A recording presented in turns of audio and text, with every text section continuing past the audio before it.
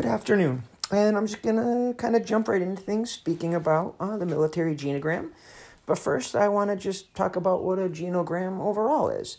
And a genogram kind of gives a counselor, social worker, clinician, really anybody, a picture of a person's familiar relationships and history.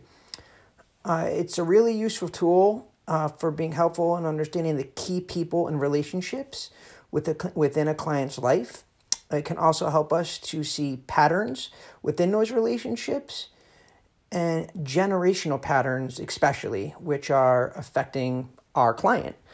And a military genogram is very similar. And in a recent article titled "The Military Genogram" by an author named Wise, Cole, Gebauer, and Smiley, they really kind of highlight the military genogram and the solution-focused approach for building resilience in our current and past service members, as well as their families. So genograms, like I said, kind of overall are a good tool when attempting to gain insight into relationships between family members, and kind of familiar trends, key events, and, it just gives an overall insight into the biopsychosocial aspects of the family. And one of the areas that a military genogram can kind of focus on that may be a little different than a normal genogram is in identifying intergenerational transmission of trauma. One of the things we've learned recently, and that is highlighted in this article, is that trauma is something that is passed generationally. It was something first kind of identified with survivors of the Holocaust and is now being looked at also in PTSD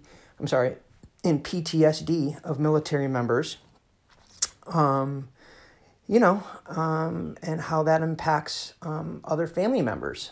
So we might be dealing with a veteran who has PTSD, and his father may have served and he has PTSD, or maybe we have a client who's just a son or daughter of a military member, and they're experiencing trauma of their own due to their mother or father's experience in the military. I think this tool, this military-specific genogram, is a really, really good idea into gaining insight into military families and kind of offering us a way to both focus on strengths while also identifying patterns. It's a good way for us to kind of really offer them a solution-focused approach to problem solving and healing, really. And it's a great strength-based perspective that I can absolutely see myself implementing with my own clients. Thank you and have a nice day.